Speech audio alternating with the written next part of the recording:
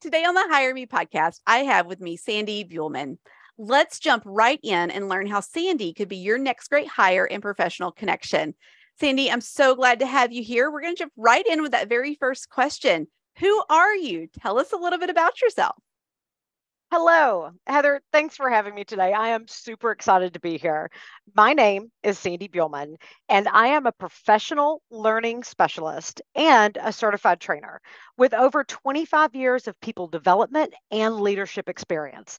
I live in North Texas, and I am here with you today to talk about how I can contribute to the growth and development of my next perfect fit position. Well, I'm excited to help you do that. So tell us a little bit more about what type of role you are looking for.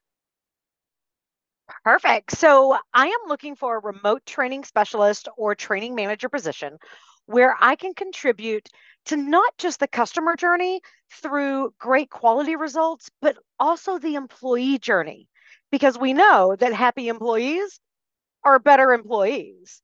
You see, Heather, I'm a helper.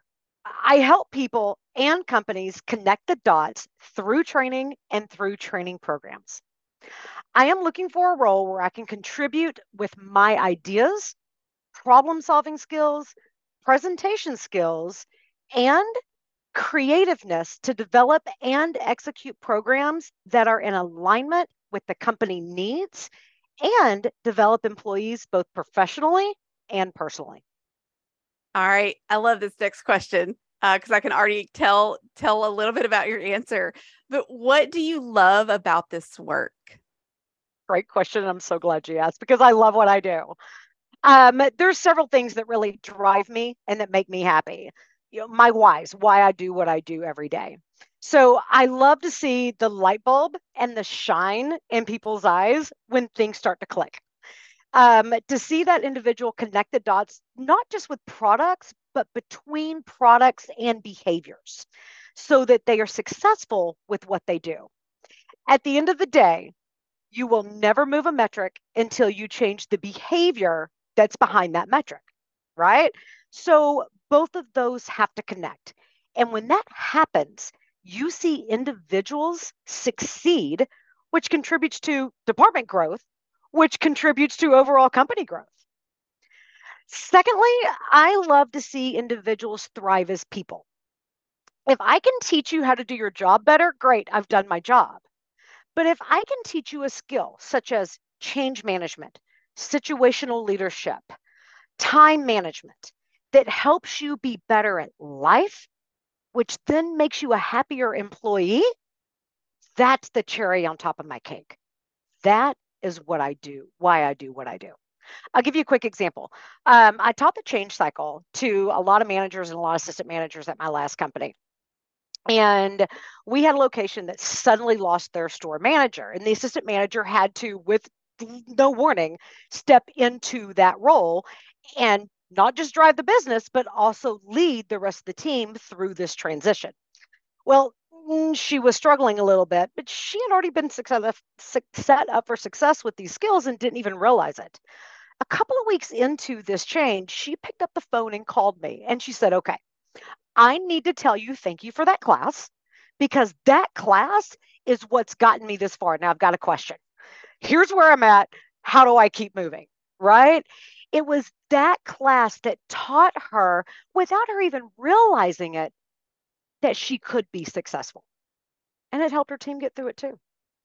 Well, when we think about like doing the work that you love to do, what type of leadership and culture will really help you thrive?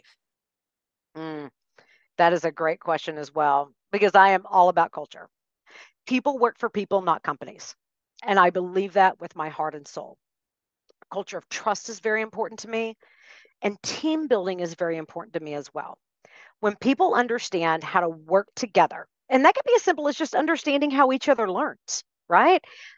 And they have a culture of trust, then they're more productive. This is when a team goes from normal business to performing every day. And when we treat people as individuals, as people, the team benefits, and the business reaps those rewards. As for my direct leadership, I want someone who is going to challenge me, but trust me as well. So, someone who's going to push me outside of my comfort zone and allow me to stumble where that's applicable. Let me give you an example of when this has happened to me in the past. I was working on a rather large, pretty significant project where we were combining programs and creating a format that we would be using going forward in our retail locations. So I kept asking my leader. I was like, okay, so what about this? And what about this? And what about this? And he finally said to me, okay, look, this is your baby. I need you to make the decision. Let's just see what the final outcome is. So I took it, I ran with it, and I'm going to tell you that it came out super great. Very few tweaks, and the retail locations loved it. He trusted me, but pushed me at the same time. So when I left that company, he told me that this training tool was the legacy that I was leaving behind. It was a win for everyone. Also, when it comes to culture, I had the privilege of being a co-lead in one of our employee resource groups, which I firmly believe in. This group supported 4 pillars: veterans, disabilities, whether it be seen or unseen, health diagnoses, such as chronic illnesses, and caregivers. I'm a firm believer that providing employees a space to show up as themselves allows them to be better employees. When people feel like they belong, they stay, which increases internal loyalty and decreases turnover. Give us let's get into some more of the nitty-gritty, right? The specifics of what you do and how you do it. What are the problems that you can solve for companies? Great question. So because I am a certified professional in training management, I am a solutions architect. I help create and effectively execute individualized or multi-department trainings and training plans.